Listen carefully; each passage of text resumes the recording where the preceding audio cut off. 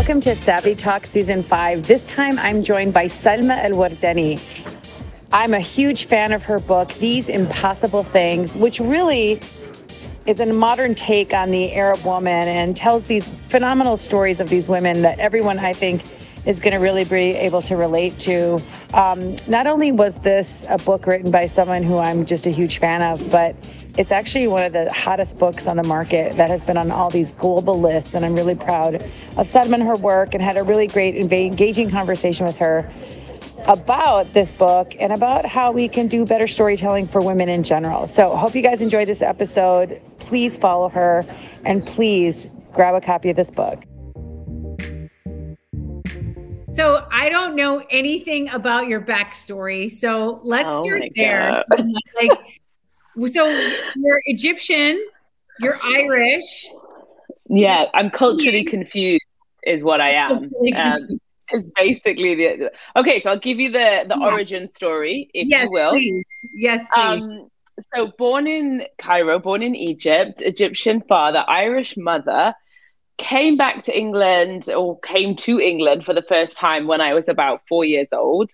Parents split up. My mum remarried a Pakistani man who has always been my dad, because I always say it takes more than genetics to be a father, and he has been mine for the whole of my life, so I would always just call him dad, like never my stepdad.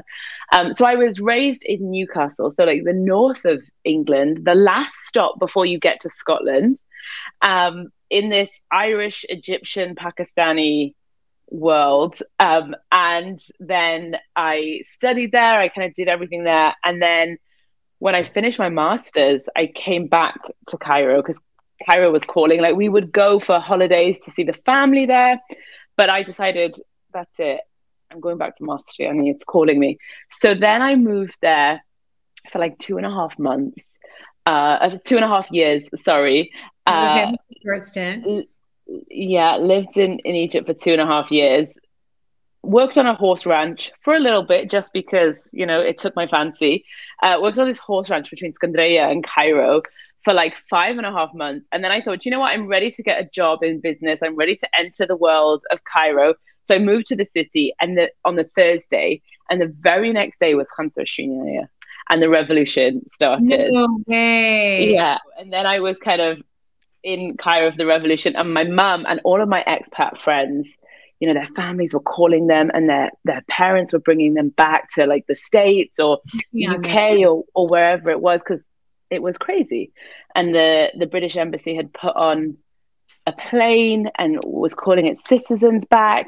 And my mum, my Irish mother, she called me, and she got on the phone, and she said, Salma, get down to the street and go and fight for your country. And I was like, oh, okay. So then I was protesting the revolution. But, political unease and curfew can only take you so far. So 2.5 years later, back in England. Now I live in London. And that's a very brief origin story. That's incredible. What was it like for you? Like, did you feel when you went out in the street, like you were like Egyptian and Masri power and all this kind of stuff? Like, did you just get like caught up in it? Because I was completely like pride, big time, like, right? Just like so patriotic. You feel it, don't you? There is something so powerful in saying that you fought for your country, that you not only belong to this, but that you stood on a front line somewhere and fought for it in some shape or form.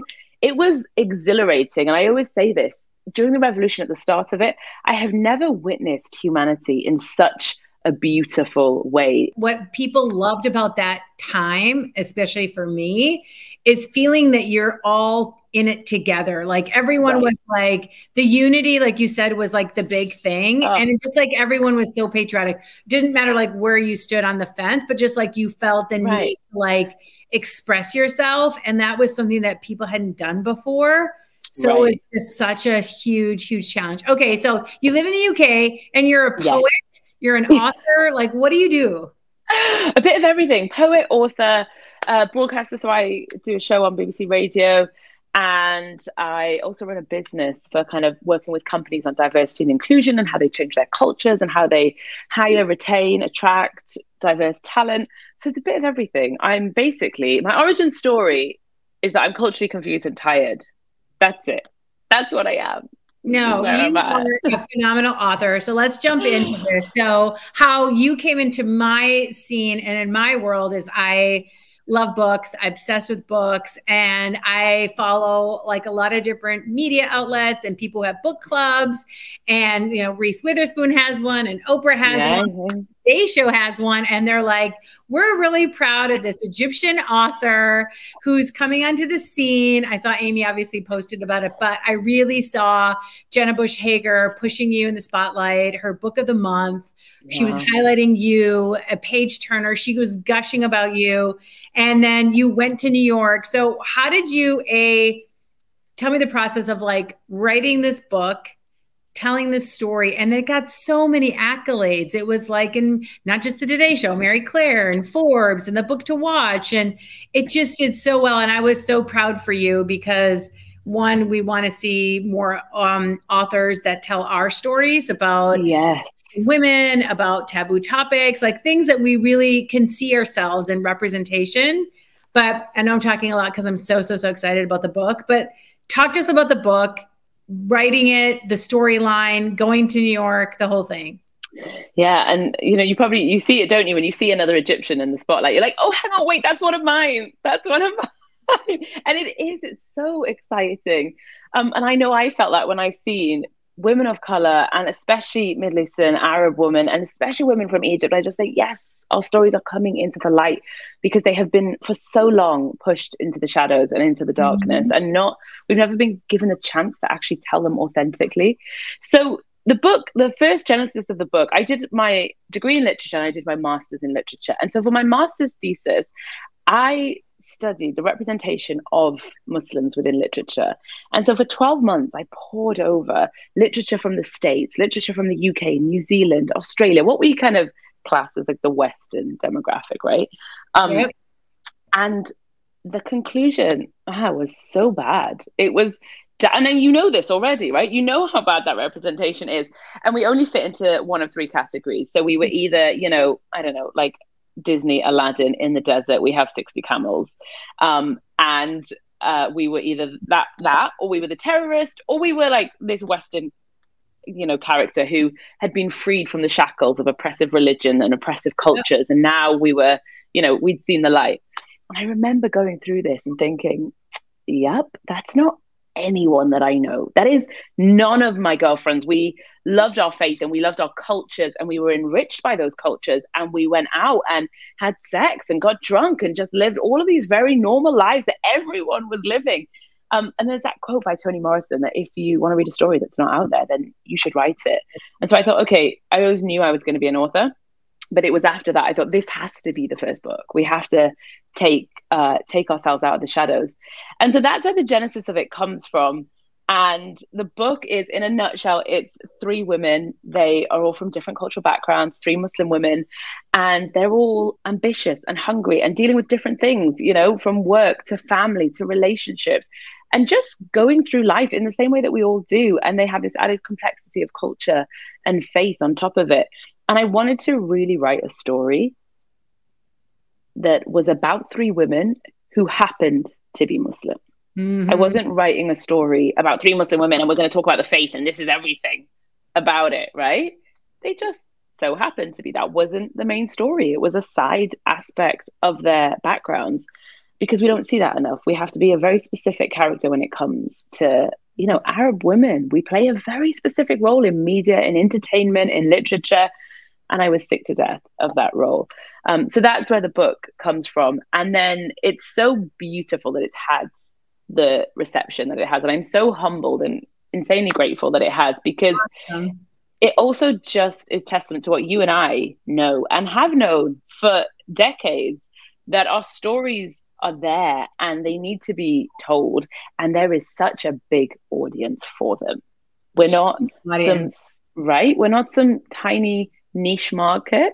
We're a dominant audience and they want to hear those stories.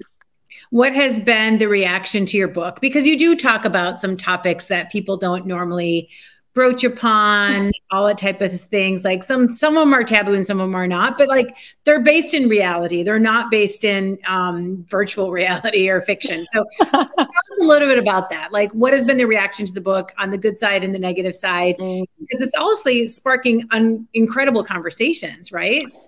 Which I hope it is, because that's what I wanted it to do. And I am someone, and I'm sure you will relate to this, I always say the thing that everyone's thinking that no one wants to say. And I've been like that since I was a kid. I say the thing out loud and everyone kind of goes, but you were all thinking it, right? Yes. And so I really get frustrated by that as well. It really just drives me mental when I can see it's illogical to me. I can see we're all thinking it. So why aren't we just talking about it? Because we obviously all need to talk about it. There is an obvious need here. So that really frustrates me. And that's why I wanted to address some, like you said, taboo topics. You know, these are women, the characters in this book, they are sexual and passionate, and they have these big, heavy desires and ambitions, and they're hungry and they go after them. And the things that they want are not riddled and laced in shame. They are women who are totally fine with the things that they want and the desires that they have, and they go out and get them, like most women I know do, right? And that's what I really wanted to touch on. The complexities that women go through, you know, there's abuse, there's sexual abuse, there's loads of really difficult things. And I remember one of my friends reading it really early on before it came out. And she said to me afterwards, she said, God, you really put these women through it, didn't you? Like they really went through it, the women in this book. And I looked at her and I said, yeah, but haven't we all? And she just said, yeah. It's representation. It represents what's actually happening behind closed doors that we don't talk about. What do you think? Like, and one of the things that I struggle with, in, you know, I born and raised in the U.S., grew up here, lived here most of my life, moved back to the Middle East for like 23 years. I was in Egypt for 15, Dubai for 8. And I was like, people used to ask me all the time, like, who's your role model? Like, who's the Arab female role model?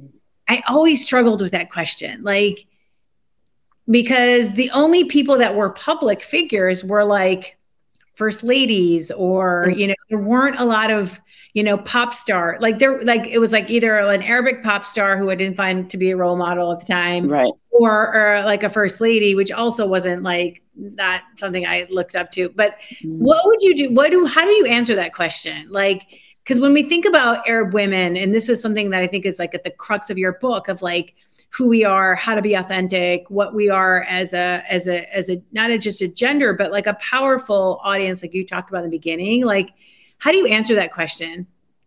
And I struggle exactly the same as you, right? I'm like, and I find so much of Arab women in the spotlight is so laced with sensibility politics. So I always wonder if that is truly them, because I always feel like there's a PR script happening every single time, or they're trying to please this huge swathe of, you know, maybe it's an Egyptian audience, right?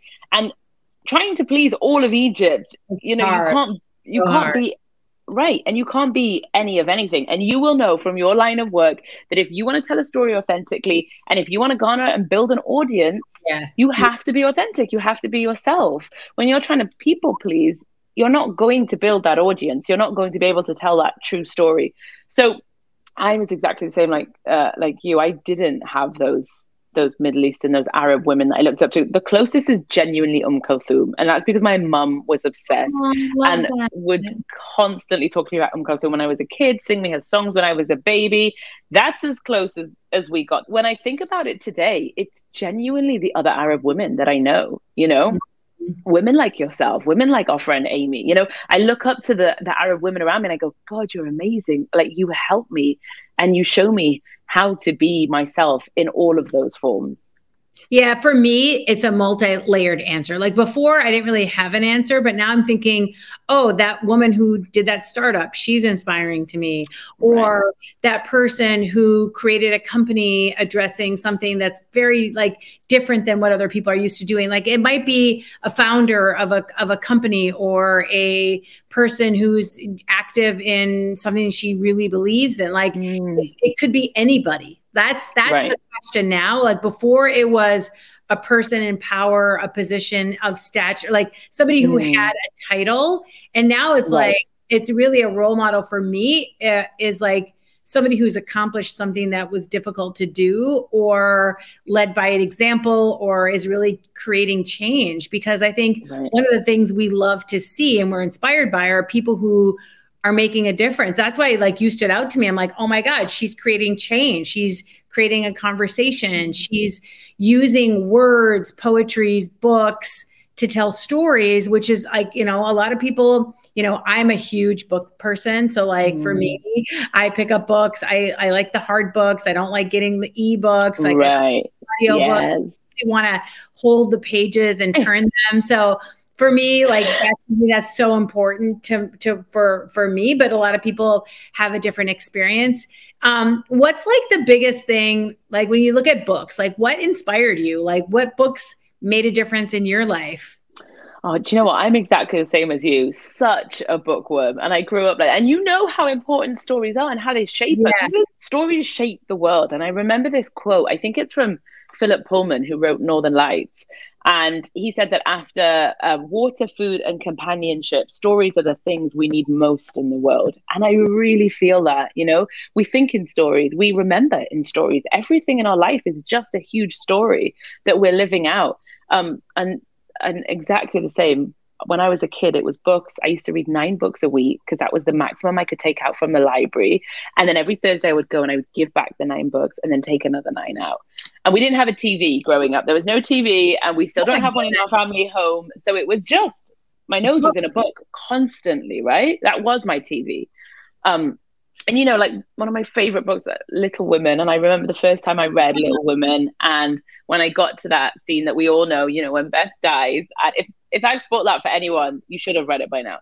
But when I remember reading it for the first time on a train and just sobbing and like the tears pouring down my face. I remember books like Rebecca from Daphne du Maurier just completely changing my idea of what a book could do to you. I remember reading Toni Morrison and thinking, how can so much pain be expressed and communicated on a page? And then thinking, I want to do that. I want to be the person that is able to move someone in that way and bring them to tears, or make them feel shocked, or transport them to a completely different world, Yeah, that's incredible. Little Women's a great one. I think. What are you reading now? What I'm reading right now is, oh my God, where is it? It's on my bedside table. It's this one, which I picked up when I was in the States, actually, More Than You'll Ever Know. Oh, I've heard that's so good. Right, so have I. So I've just started it, and it was on a recommendation by Ashley O'Grady, who is another author that I completely adore. So when I respect authors and they tell me to read something, I'm like, okay, so this is what I'm reading right now. And it was another book club pick. And I thought, you know what? In the month that I was picked for the Today Show's book club, I wanted to read all the other picks from all the other book clubs. So this is the Good Morning America book club pick for July. I saw that on the list, and I think I even saw like in Oprah's magazine. I'm actually reading a couple books at the same time, just because I'm in different moods to pick things up. Yes. Anna Wintour's biography. Oh yeah, which is stunning. That? She came from. I didn't know this. Like, this is why you read these books. But her father was like I don't know what the name of the Evening Standard or the newspaper in London was back in the day, but he was the editor and publisher of this very big newspaper in the UK. And she grew up in this editing, publishing family in the UK, which I had no idea. So that's fascinating. And then I'm almost done. I like probably this weekend I'll be done with it. Huma Abedin's book. Do you know who she is? She used to work for Hillary Clinton. She's her story. She's been in Saudi, so she's fascinating. And then my sister gave me a copy of Where the Crawdads Sing. Oh yeah, I've heard lots about it. Everybody I know has read that book except for me. And now the movie's out, so I'm like, I gotta catch up. But I'm actually getting through that one pretty quickly. It's really good. So how are you finding it? Because I've heard very mixed things about it. No, I'm into it now. It took me a while. Okay. Like the first couple chapters, I wasn't into it, but here's the thing I've been thinking about when I read that book, like the author, and that's your role and what you do, like how you really have to paint a picture with words, put them in that story. Like she's describing like the marsh and the clothes and the smells and there's so much detail in the language.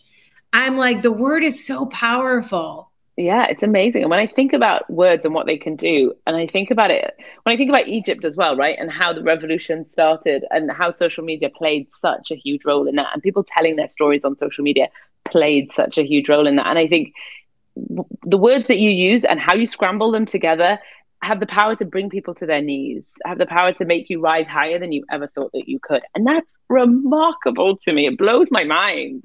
No, but like, how do you write a dialogue for somebody? I'm like, are you going to write movies? Are you going to write scripts? Do you know what? It's so funny because a few people have asked me that based on the dialogue in this book. And someone said to me, did you write this book for it to be on the screen? And I said, no, that was never my intention. I just listened to all the voices in my head all the time. There's always so many conversations going on in my head. And my characters are literally in my head talking to each other. And then I just jot it down. I know, like, yeah, I felt like I was there witnessing the conversation between the two best friends and the boyfriend. I'm like, how do you write? Like, whenever I see that on film, I'm just so captivated by that process. So are you going to write another book? I've written it already. I wrote it in January. So I wrote it before this one even came out because I remember very consciously thinking, I need to write it before this one hits because I don't want any of the like second album pressure. Do you know what I mean? Yeah. I don't want any of that. And I don't want to have everyone's feedback, negative and positive, in my head whilst I'm writing it, right? So it's like, it has to just be written before this one comes out. So I've written it, and right now I'm in the process of editing it, and it's nothing to do with this book. It's a completely different story. Of course, it's centered around women because I'm obsessed with the stories of women and women's lives. And it's personally, I love it even more than I love this one that's out. Really? So wait, how long does it take you to write a book? So a month, basically, right? So I wrote These Impossible Things. I know, but I say it and people get so cross with me, and I'm starting to feel like I should make up a lie about it. Like, so you just sit in a zone and you just like. So what I did is, for These Impossible Things, I had signed with my agent and I hadn't sent her what I should have. And when I signed with my agent, I totally lied. I was like, yeah, the whole book's written. The book wasn't written. I had like 2 chapters and lots of ideas. And I was like, yeah, it's basically done. And I had sent her the first 2 chapters, and you know, I had lots of meetings with other agents, and I said the same thing to everyone. I was like, it's pretty much written. It wasn't written. And then time passed and I hadn't gotten my agent the manuscript, obviously, and I hadn't worked on it, and there was lots of other things. I was busy with work. And then we eventually had a conversation, and she was like, I need this manuscript. And I said, okay, realistically speaking, when do you need it for it to be published, like in the next publishing run? When would you need it by? And I had this conversation on the 1st of May. And she said, I need it by the end of the month. And I went, okay, no worries. I'll get it to you by the end of the month. And every day I wrote 5,000 words, and I had a calendar hanging in my kitchen, and like a physical calendar. And every day I would write my word count, how many words that I had managed that day. It had to be minimum 5,000, and it was never below. And some days I wrote 7,000. A few days I wrote 10,000 words a day. And every single day, my day would not start or end until those 5,000 words were on the page. And sometimes it would take 2 hours, 3 hours. Sometimes it would take 10. But by the end of the month, it was done. And I sent her the whole thing. That's incredible. Yeah, and then I did the same thing for my second book that I wrote in January. Feel like you were like writer's block or pressure, or like, oh my God, tomorrow, okay, today I got 5,000 done. Tomorrow I got to wake up and do another 5. No, do you know what? I was just in this. You know, when I look back on it, I feel physically nauseous at the volume of output that came out of me and the energy level that I had to sustain to do that, right? It's terrifying. But just before I wrote it, and it was just before lockdown, actually, I was in Nigeria with Bernadine Evaristo, and she had just won the Man Booker Prize. And we were both there because we were both performing at the Lagos International Poetry Festival. And I remember chatting to Bernadine, and I said to her, what do you do when you have writer's block? And she looked at me, and I'll never forget this, so with such kind of disgust, and she looked at me so witheringly, and she just said, writer's block isn't real, it doesn't exist. And I went, okay. So there's no writer's block. You sit down and you write. That's it. It's a discipline, and it's hard work. It's sweat-inducing, and it's back-breaking, and it's awful, and it's terrible. I would never advise that anyone become a writer. But it's you just have to be committed to it. So I have always had a goal of I want to write a book and I want to tell my story. Yes. So just multiple things, like growing up in the US, being a Muslim, no one really knew what that was. No one knew what Ramadan was. Like I was cultural. I was like diversity in my school. Like there was no African-American kids or Asian, nothing. And just like that whole experience of teaching my parents about American culture and like just that whole upbringing. Do we put up a Christmas tree? Do we don't? Like we live here. Like all those things that you go through, like we are living in America and we're essentially within the four walls of our house. It's Egypt. It's like the rules, the food, the air, the music, everything we eat inside our house is Egypt. You open the door, you're in America. But so like that kind of thing. And then moving back to Egypt and like just that whole experience of like, I'd go to Egypt every summer or for Christmas and New Year. Like I went there a lot. I had friends of my cousins. Like I didn't really, living one place is different than going on vacation. And just like the whole process of being back in Egypt and what I did and what happened on January 25th and working for these different companies and just my whole experience. Anyway, so I really want to write this book and I'm like, okay, that's it. It's been on my list of things that I want to do. And I've started like writing pieces, talking to different people coming with proposals. And it's not like yours. Yours is like you have a story, you get an agent, you put a manuscript. Like you didn't have to do a book proposal, right? I did not do a book proposal, no. And thank God, because they're the worst. They're awful. And I just feel like they get in the way of the actual writing. But but that's the hard. So like my process is different than yours because you're writing those kind of books. Anyways, long story short. And everyone's process is so different, right? And I always stress this. And people say to me, like, how did you do it? Or how did you get published? And I'm not going to sugarcoat it. It's really hard. It's a closed door industry.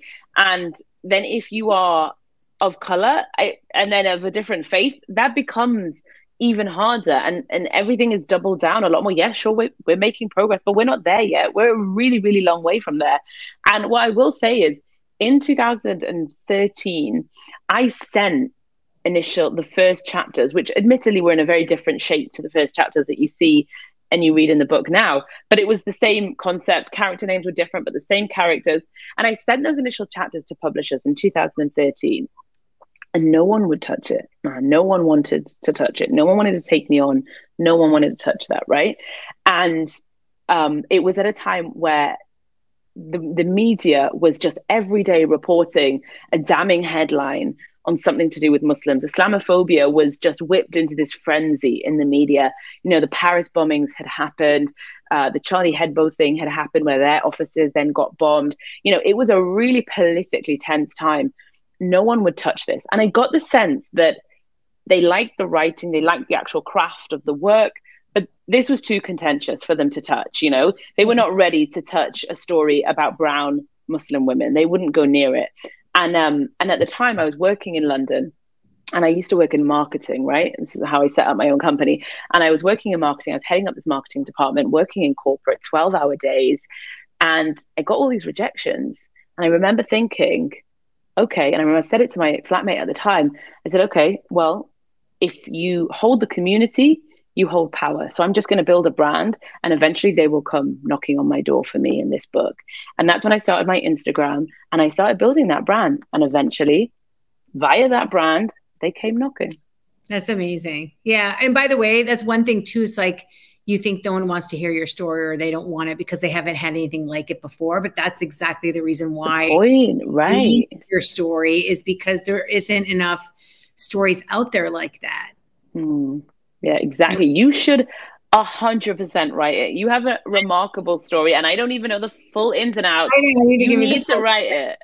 I am. I'm doing it. I'm doing it now. I'm getting help doing that process. I got an agent and like now we're doing that process. But like, I feel like it's almost like for me, like I want to tell my story, but I also feel like going back to that question about like role models and inspiring people. I'm like, why don't we share what we did? Because that might help one person or one Arab girl who hasn't had that role model to look up to or somebody to be inspired by or a story of like, my story is kind of laced not just with the business stuff, but like both of my parents were really sick, the obligation and duty to your family, dealing with the identity of like when I was in the US, people didn't like, they're like, oh, my hair, my name is Maha Gulani and I'm dark hair, dark skin. But then when I go to Egypt and I start talking, they're like, oh, you're not Egyptian. Like your English is right.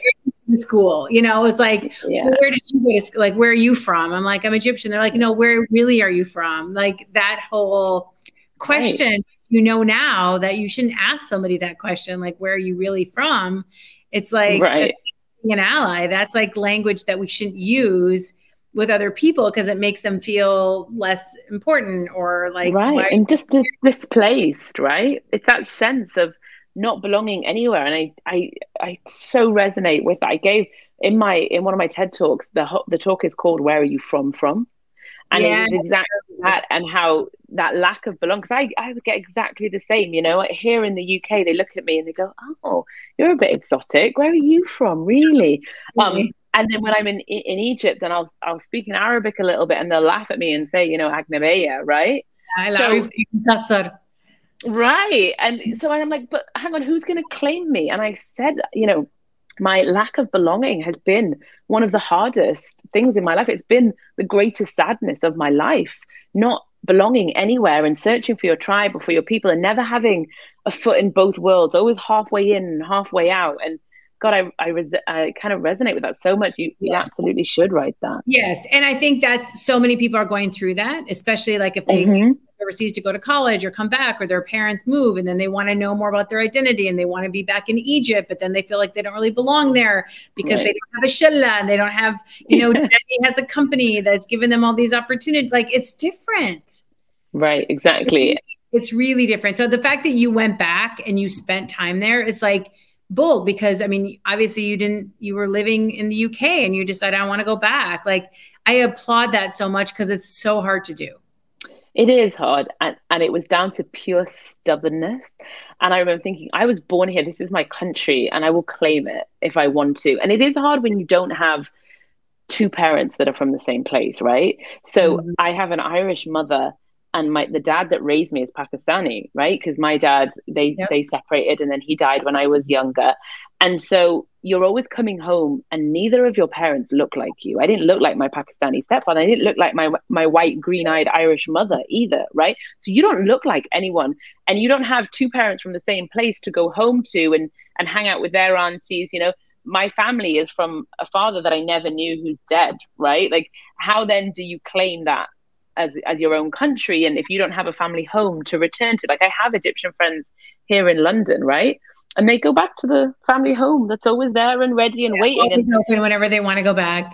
Exactly. And the driver's going to pick them up from the airport and someone's going to help them get all the things that they need. And I'm sitting there going like, oh, shall I Airbnb? Because yes, my family, like I have cousins there, but also I don't want to impose. And yes, we know each other, but maybe not that well that, you know, it is hard. But yeah, you kind of just have to be stubborn and like dig your heels in. What's next for you?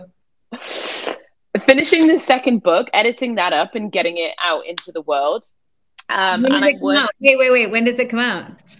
TBC. Publishing is publishing set their schedules 18 months in advance. So minimum it's going to be 18 months. And I'm working on something that I'm not allowed to talk about publicly. I'll tell you later. But that is kind of taking precedent, which is taking me away from the book editing right now. So things are coming, I promise. That sounds so ambiguous. I hate that. No. I just want to be close to you. So I'm like, I just need to figure out what do I need to do to help her? What do I need to do to bring value to her? How can I help talk to you about your book or your story? I really want my audience to know who you are and to learn about your book. And I'm going to put a thing in it so we can like make sure we plug it. And you're like my author friend. And you're going to be my author friend. I know, like she's like my author friend who like does kick-ass things and talks about things. The story's incredible. The book is so well written. The storyline is one that needs to be told, and I'm really, really proud of you and excited for you. Wait to like do more. More coming soon. Thank you, my love. Thank you for listening to Savvy Talk. I'm Maha Bouanen. Follow us on Instagram at Maha Gaber and Digital and Savvy for more information, including some snippets and highlights of the upcoming guests and talks. Anyways, all's good in the world. Hope you guys are great, staying healthy and safe. And thanks for listening.